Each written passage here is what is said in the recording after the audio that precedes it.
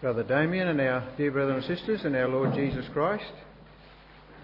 We are to embark upon a very brief look at some of the issues about which James speaks in his little epistle of 5 chapters.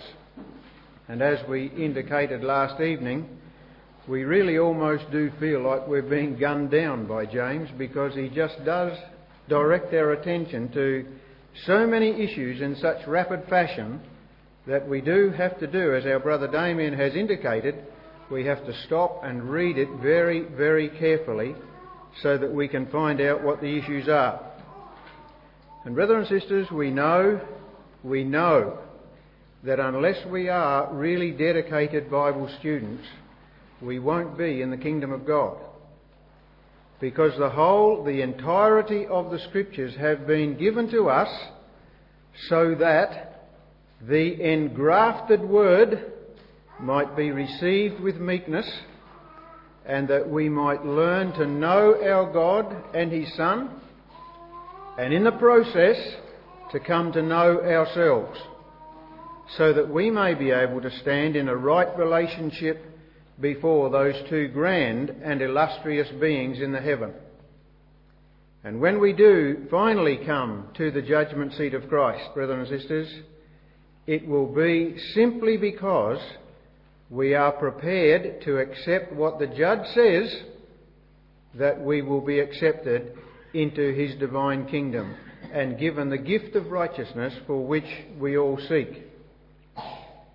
Now, in this chapter, James chapter 1, we indicated last night from John chapter 17 and at verse 3 that it would be a lot to do with the deity of the heavens.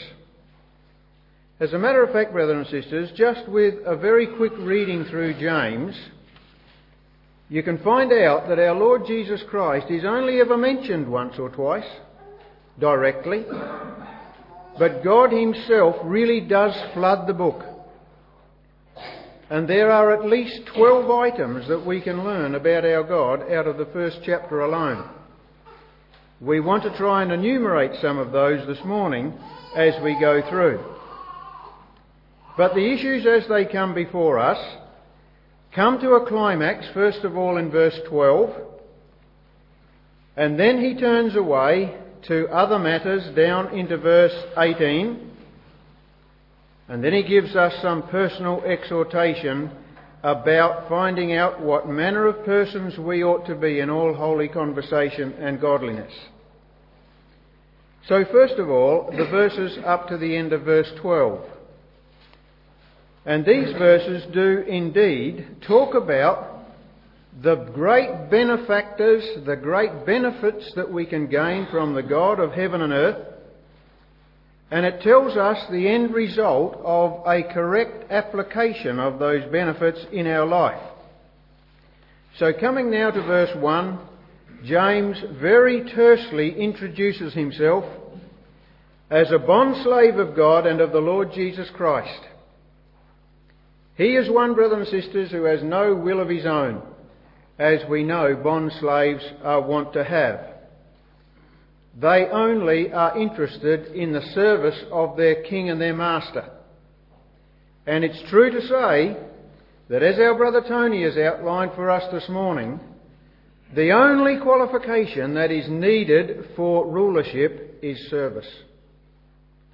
And that's why we see our Lord Jesus Christ as one who took upon Himself the form of a servant and made Himself of no reputation, so that in due course He might be elevated to the station which has been presented to us this morning.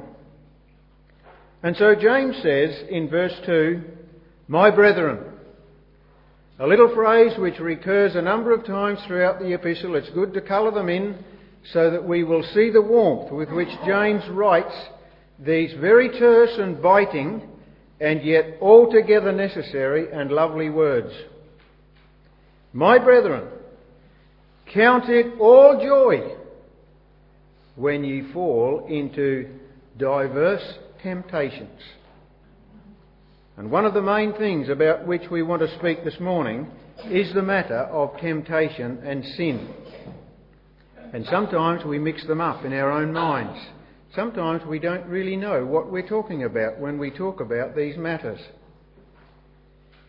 So he tells us that we should count it all joy. He's not talking about the results of it, brothers and sisters. He's talking about the experience of it. And so the writer James is introducing us straight away to a very high and a very demanding idea. It's a very demanding idea, brothers and sisters, that when we are walking through this pathway of life, this vale of tears as we often call it, as we wander through the valley of the shadow of death, that the experiences of life are to be met with joy. And he means that. But he doesn't mean joy in quite the sense that we understand it. He means to meet them with a calm delight. Not the bubbling effervescence of mirth, but he really does expect us to meet them with a calm and a sincere and an unmoved delight. And we can see that in the person of our Lord Jesus Christ, can we not? As we look at him in all the vicissitudes that came upon him, we never see him ruffled. We never see him angry, not in any other cause than a righteous anger. We never see him upset, brothers and sisters. We only see him meeting every challenge of life with a calm and an unmoved delight, because it was his delight to do his Father's will.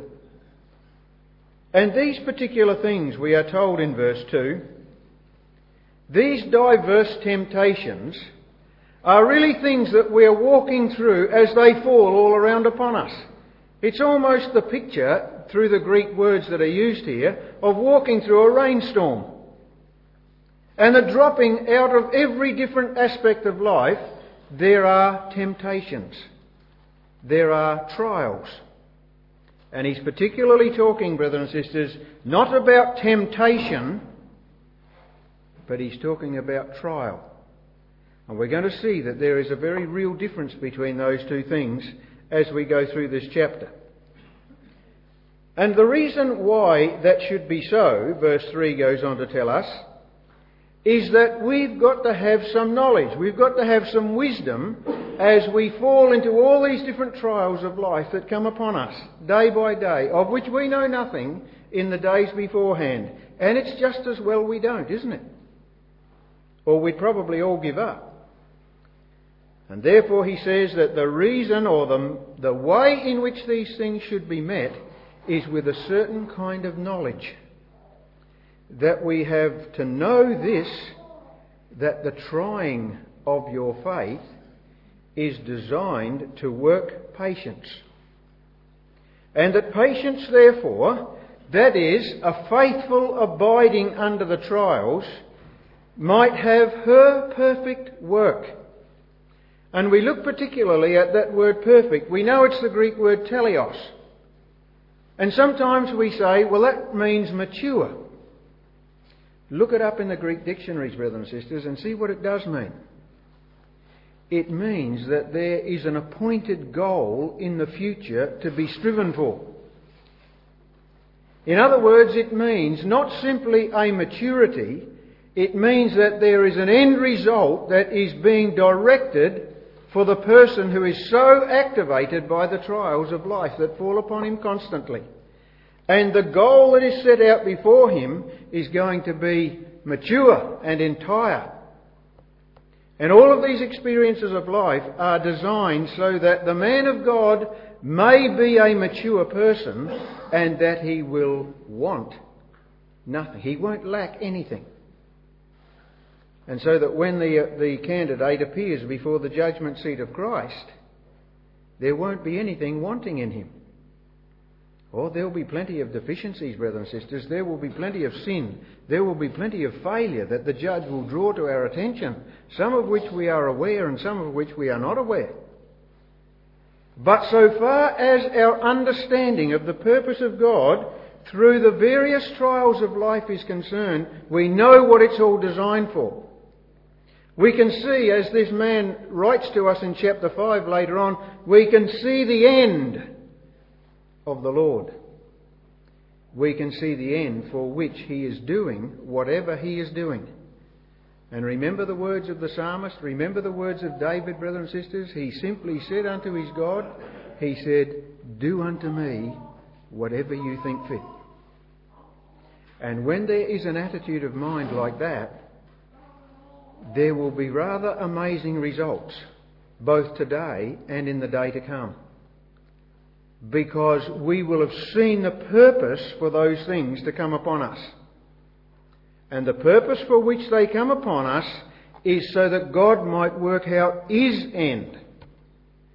So that his purpose, and brothers and sisters, we're going to read in a day or two, aren't we, about all the instructions that were given to David about the building of the temple. And we know that all those parts of the temple were made off-site. And they were all honed and measured and properly squared so that they would fit into a particular position. It's exactly the same as us and our God, brothers and sisters. He knows his business a lot better than we do. And he knows the means that are necessary whereby that end might be attained. And it's his work. It's not ours. Because he who has begun a good work in us is able to complete it in the day of Jesus Christ. And that's the purpose for which trial, in whatever form it may come, is for us. It's so that he might make us a vessel that is fit for his use in the kingdom. And in our progress, in our sojourn through life, brothers and sisters, we know that in a great house there are vessels of honour and there are vessels of dishonour. And if somebody out there, if some big construction firm out there is going to make a building, they sit down with an architect and they say, "This is what we've got in mind." And the architect draws all the drawings and he gives them many different sheets of paper to explain to anybody who's going to be involved in the work as to what measurements, what size, what quality, what quantity is going to be used in that building. And all the time that the building is in progress, there's scaffolding up all around it, and the people walking by have no idea what it's going to look like when it's finished. And brothers and sisters, in some respects it's like that with us. And would the building ever be completed without the scaffolding? Would the building ever be completed without vessels of dishonour? In the building process, brothers and sisters, they are just as important as the materials that go to the edifice that's going to be erected. And we have to be absolutely certain that we know the end of the Lord. We have to be absolutely certain, brothers and sisters, that we know the purpose for trial. And we therefore have to be absolutely and totally in subjection to the one who's working all things after the counsel of his own will. And if we're not, the clay cannot say to the potter, "Why hast thou made me thus?" The shirt cannot say to the man who manufactured it and moulded it, "What are you making?" And even though we do not know what the Father is making, brothers and sisters, we simply have to accept that all the various conditions of life that drop around us every day all have a designer. They all have a master builder. They all have a purpose, so that the honing of the bricks for the grand New Jerusalem might be honed in their right respect. And there will not be, brothers and sisters, 1 ounce of trouble more than what we need. There won't be 1 ounce of evil more than what we need to fit us into the stones of that edifice. And it's there for us to count it, to accept it with calm delight, whatever the deity wishes to come upon us. And there's no other course of action that is open to us, brothers and sisters. And then he goes on to say to us in verse 5, "Now I understand," he would say to his readers, "that you may not all understand this, that you may not all have reached the point where you can accept it with a calm delight, all the various trials that are coming. So, if any of you lack wisdom, if you are not awake to wisdom, if you do not have the measure of wisdom that is available to you, no matter what vessel you may be, if you do not have the measure of wisdom that is available, well, ask it of God. And of course, we turn right back to the incident of Solomon, don't we, as he was about to take the throne. And Yahweh asked him what he wanted. And the one thing he wanted, over and above any other consideration, was an ability, brethren and sisters, to lead God's people out and in. He wanted the ability to lead God's people out and in. He wanted to be able to take them out and to face the enemy head on.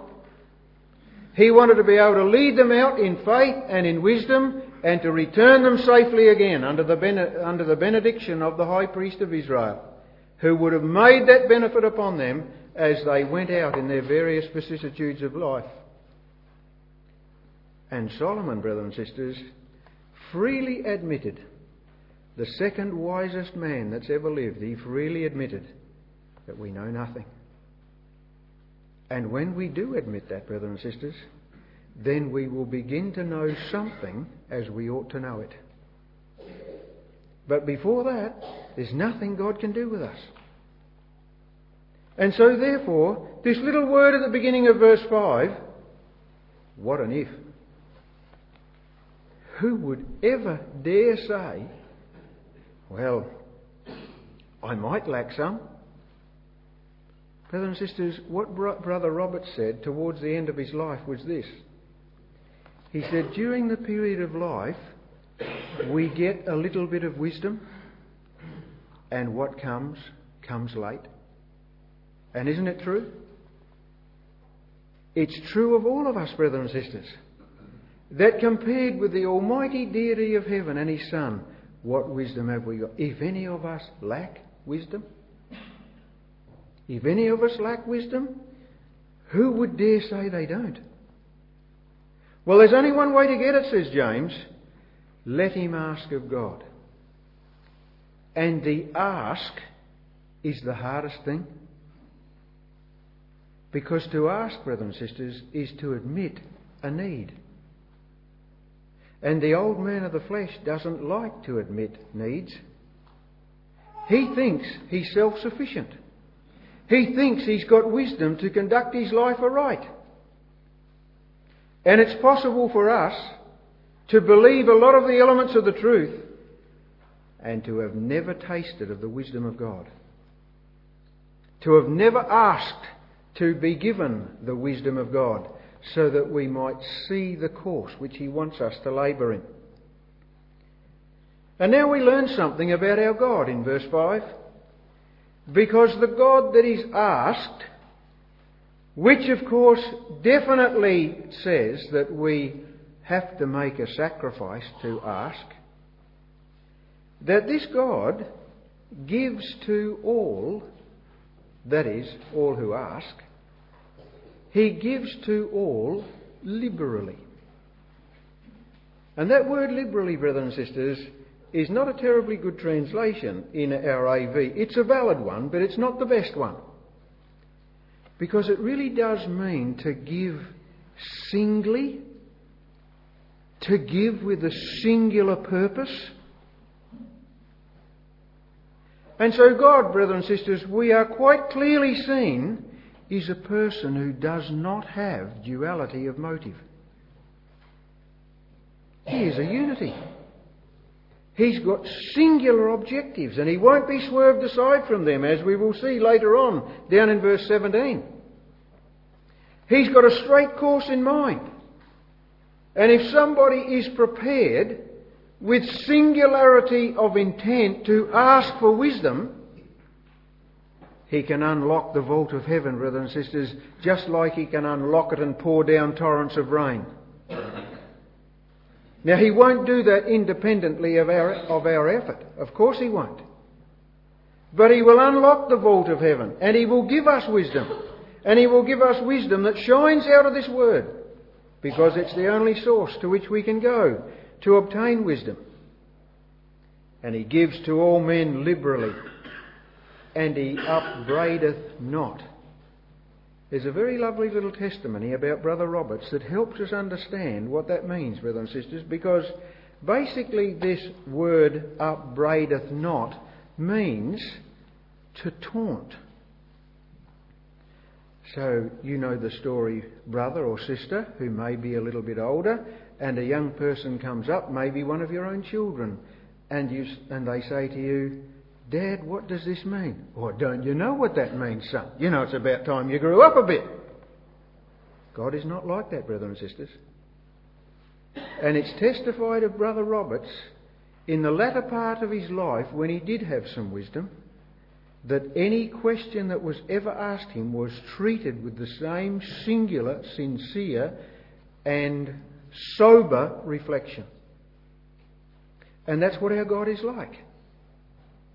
He's not one to stand over and say, "Oh, well, you know, it's a bit too bad if you don't know that by this stage in your life. You should have." He is prepared to give to all men, not only singly, but he doesn't look down either. He doesn't taunt. He doesn't deride. He doesn't chide somebody who has got the singular objective of obtaining wisdom. And we learn things about our God in that. We learn about his character. We know how it's applied. We come to know our God and to know his Son. And therefore, in some measure, to also know ourselves, because that's not natural, brothers and sisters, to get a simple question and to treat it with the awesome sincerity that we ought to. But God is always of that great sincerity and singularity that treats every question as though it was genuine, even if it isn't. And do we do that? Is that our intention when we get asked a simple thing? Or even when we get asked the difficult thing? And we are told in the end of verse 5, "It shall be given him. But let him ask in faith, nothing wavering." And he turns aside now to take us down to the beach on a windy day. And he says, you go down to the beach on the windy day and you see a wave of the sea. And the wave of the sea apparently has no will of its own. Because if it's coming through the boulders that are strewn on the beach, it gets tossed this way and it gets tossed that way and it gets tossed that way. And at the end of its life it foams up in a great frothy mass and it dissipates into nothing. He says, don't let your asking be like that. Don't ever become like a wave of the sea driven with the wind and tossed. Because that's an illustration of double-mindedness. It's an illustration of duality, at least duality, and it might be more than that. And so he goes on to say, let not that man think that he shall receive anything of the Lord. It's true, brothers and sisters, that in the parable of the unjust judge, there was a widow woman who came to him, wasn't there? And she bothered him. And after a while, he said, well, I'll give her what she wants to get rid of it. It's not like that with God. Because persistent request to man is obnoxious, but persistent request to God is delightsome. And we may not get it the first time. We may not get it the first year. It doesn't drop miraculously out of the skies, brothers and sisters, but it will come if we are persistent. And it will come not only because we have applied our minds to this word, but because we have seen the end which God is trying to work out in our lives. And while we will never be able to tell what position God has in store for any one of those stones in the kingdom of God, the objective is, brothers and sisters, to seek for glory and for honour and for immortality, yea, everlasting life in the kingdom of God, so that in an uninhibited body we might be able to show the power of the resurrection of Christ. And so he ends that little section, or rather he doesn't end that little section, but he ends that particular thought by saying to us in verse 8, a double-minded man is not just unstable in one, or two, or 5, or 10 things. He's unstable in all his ways. He's got no certainty about life. You know, one day he appears to us like this, another day he appears to us like that. And I'll give an illustration, brothers and sisters, and some of you may be offended by it. But you know, a few years ago, and some of us still do, we used to make a pretty strong stand about people wearing beards. And today, you see, a brother will turn up in a beard, and it might be a full beard. And 3 months later he's got it shaven off, and he's just grown a little bit on his chin. And then he might grow long sideburns. And all the time, brothers and sisters, he's telling us something. He's telling us something that he's not satisfied with this or with that or something else. He's got to change. And we need to be able to see that the outworking of double-mindedness can be seen in our life. That's just it may be a wrong example. But beware of it in our own lives, brothers and sisters. To have stability in a very fast-changing world and ecclesia is a wonderful thing to treasure. And some people will they'll call you a hypocrite, they'll call you a lawmaker, they'll call you a lawkeeper, they'll call you anything they like. Don't let it bother you. A double-minded man is unstable in all his ways. But a singular-minded man is stable in all his ways. You don't find him changing ship in midstream. You don't find him being driven with the wind and tossed. You find him absolutely rock solid. And, in a way, he is just as predictable as any wave of the shore is. Because you can predict what a wave's going to do. And you can predict what a stable man is going to do. And we can predict, brothers and sisters, what our God is going to do. Because we come to know Him. We come to love His precepts. We come to love His ways. We come to see the end for which He is working. And we can predict what He'd do under given circumstances. And so now in verse 9 we read, let the brother of low degree rejoice in that he is exalted. And the great power of the resurrection, brothers and sisters, is seen in these verses because it's got an automatic leveller on it. And the automatic leveller is that the man of low degree is exalted and the rich man is suppressed. Because the power of the Word of God does that to a man who is single-minded in all his ways. The rich man understands that he can't rejoice in his riches and he can't trust in his riches. And so he's lowered down. But the man who is poor can't rejoice in poverty. And the only thing he can receive is an exaltation from his status by coming into Christ, in whom there is no male or female, there is no bond or free, there is neither Jew nor Greek. And so the levelling process of every valley being exalted and every mountain and hill being brought down is quite clearly shown to be the subject of James's words in these verses.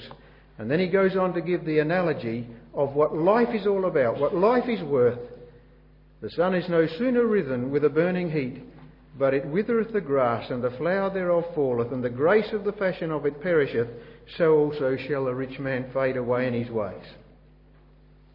And then the conclusion of this little section in verse 12 is, blessed is the man that endureth temptation.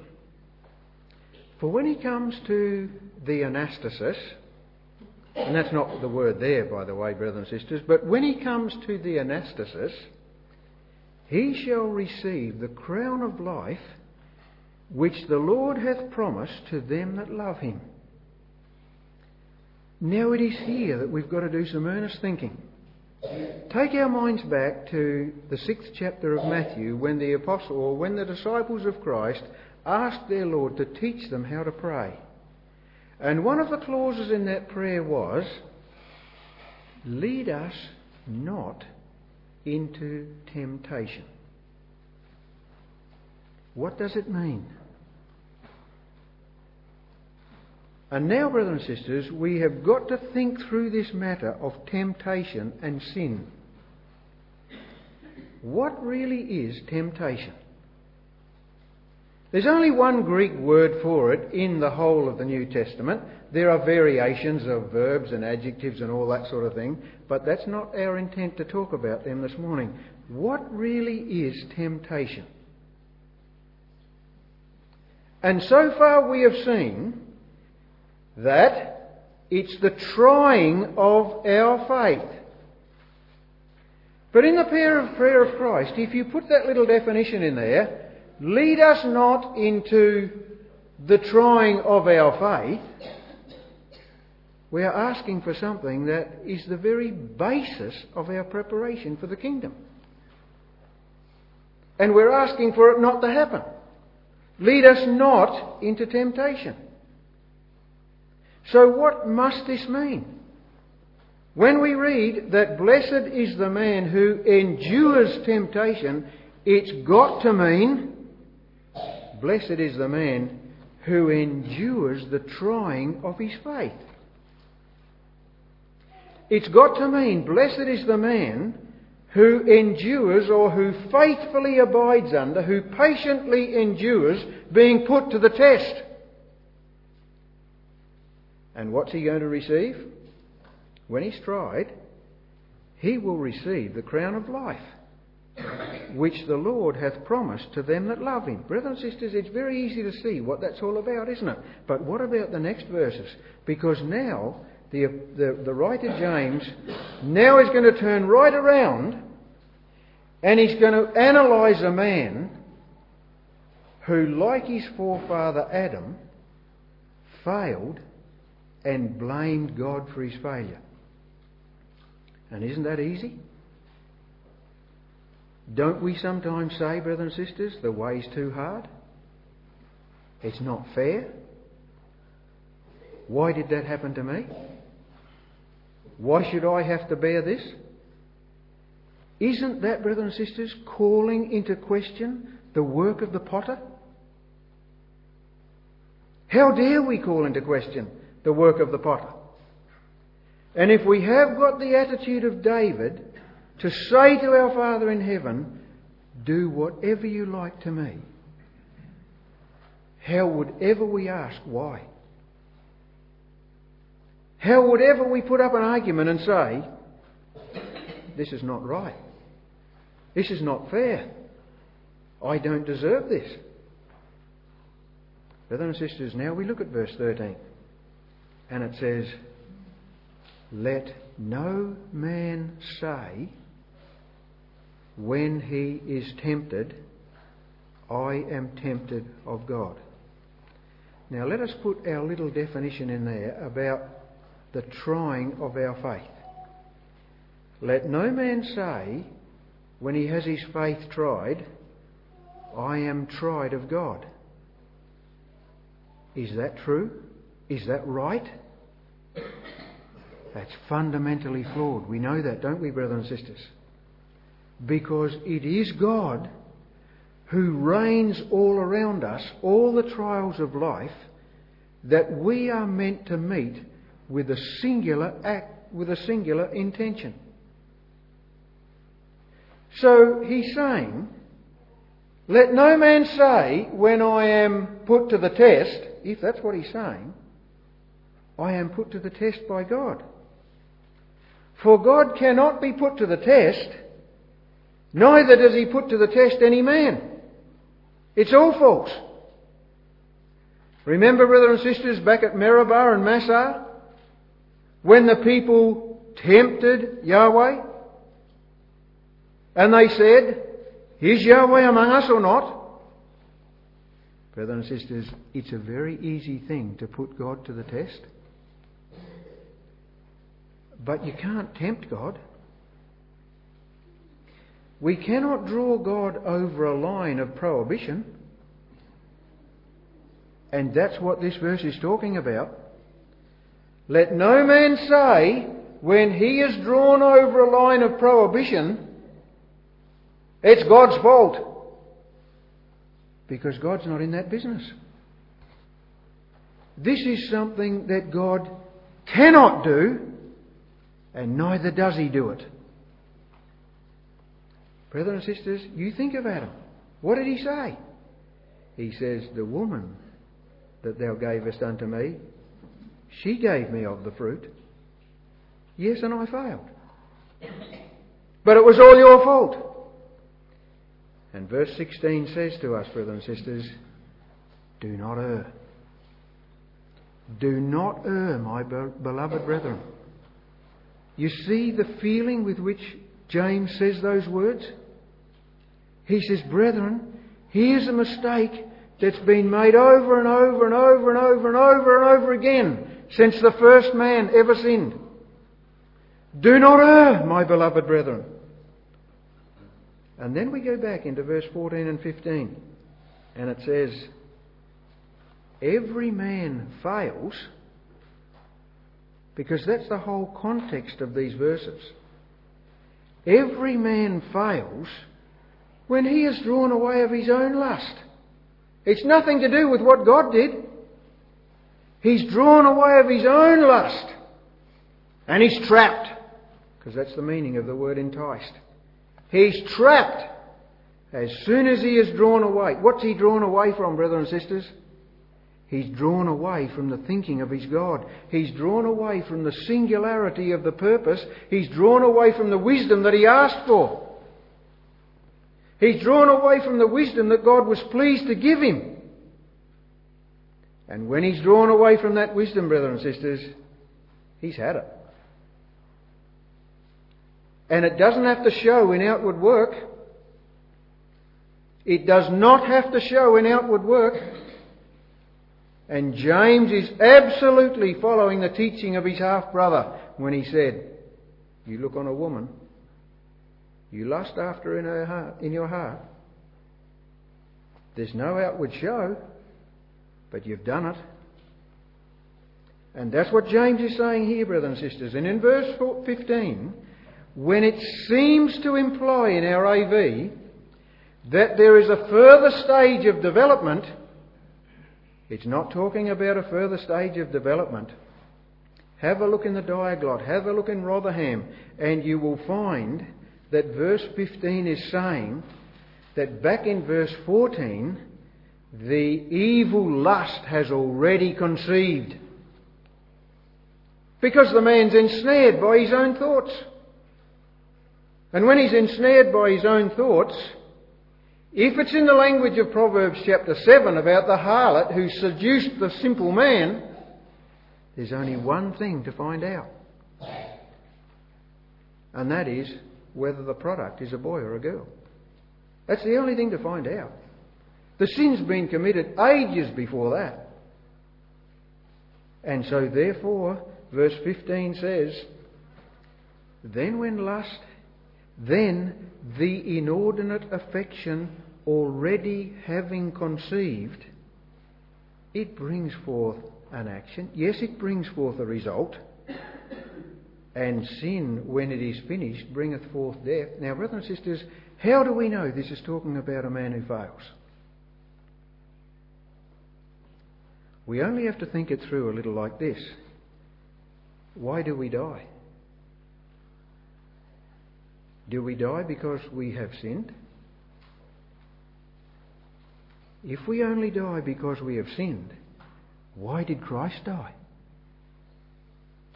Why does stillbirth ever occur? We don't die because we sin, brothers and sisters. We die because we inherit all the physical effects of Adam's sin.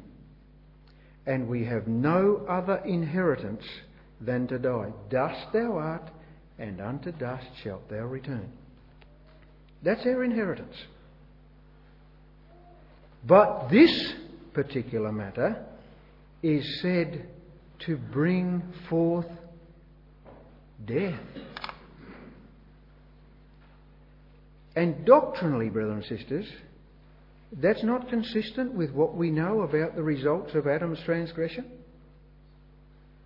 You see, we know this man is a man who has failed because the man who succeeds is dealt with in verse 12. He's going to receive a crown of life. But the person who fails and who blames God, what's he going to get? He's going to be raised from the dead, the just and the unjust alike, and the just will receive a crown of life, and the other will go into everlasting death. That's what James is talking about. Do not err, my beloved brethren. Take earnest notice of what I am saying, because you've got a choice as to whether you will operate faithfully and singularly on the basis of the trials of life, or whether you will face them with a duality of motive and blame God because he made it too hard. And if you blame God and tell him he's made it too hard, there's only one end result. And that is that when the judgment comes, when he's tried, he'll get the very opposite of a crown of life. And just remember this, brethren, he goes on to say in verse 17, God only gives good and perfect gifts. He's singular in his intention. He's singular in his wisdom. He's singular in his benefaction. He'll only give good and perfect gifts, and they come down from the Father of lights, with whom is no variableness, neither shadow of turning. Because he's got a will. This God has got a will. He's a giver of good and perfect gift, and he's got a will. And he was the one who begat you for this express purpose of trying to induce in you, brethren and sisters, the whole reason for trial. If any man lack wisdom, let him ask of God. And we just want to conclude our thoughts this morning, brothers and sisters, by very quickly running through the things that we can learn about our God out of this chapter. They are numerous. Verse 5.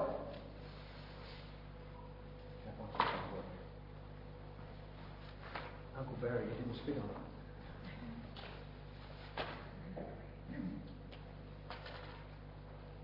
I hope you can read this. Oh, definitely. Can you read my writing? It's a bit up high, isn't it? In verse 5, he gives liberally. In the same verse, he does not rail or defame.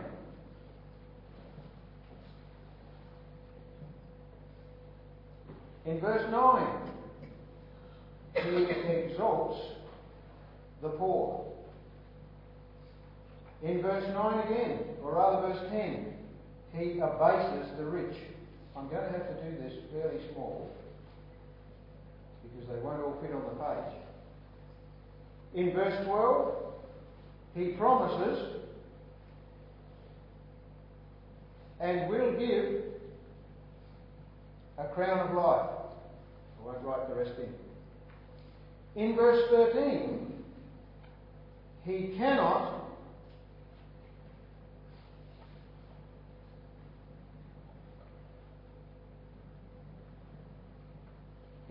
be tempted. In verse 13 again, he does not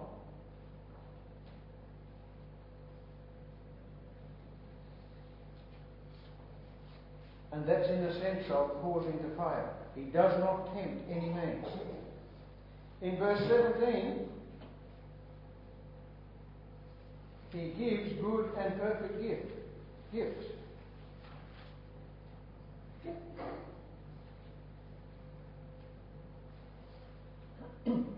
In verse 17 again, he is unvarying. In verse 18,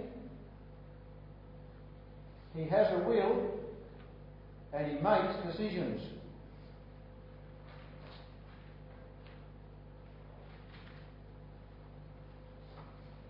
In verse 20, we are told he is righteous.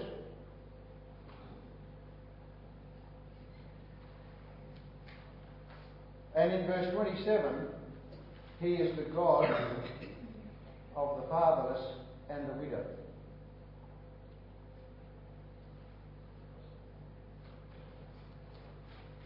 So we've got quite a list, haven't we, brothers and sisters, now that we can come to know our God. And therefore also to know Jesus Christ whom he hath sent. Just to conclude, we want to look at verse 26. Because it will introduce what we have to say tomorrow morning, God willing. If any man among you seem to be religious, and bridleth not his tongue. You see what he's saying, brothers and sisters? If any man seems to be religious, you can judge it almost unerringly on how he uses his tongue. He doesn't use any other criteria. But then he goes on to say in verse 27 that pure religion and undefiled before God and the Father is this: to visit the fatherless and the widows in their affliction, and to keep himself unspotted from the world. They are both aspects of pure religion, brothers and sisters, that don't attract any bouquets for doing them. Aren't they?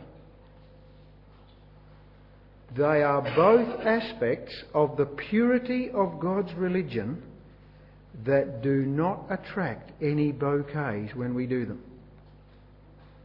And it's best that they don't.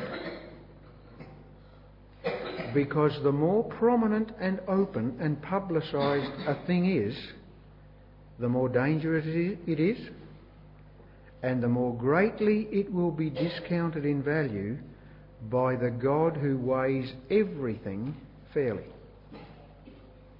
And that's really the whole burden of Matthew chapter 5 to 7, isn't it?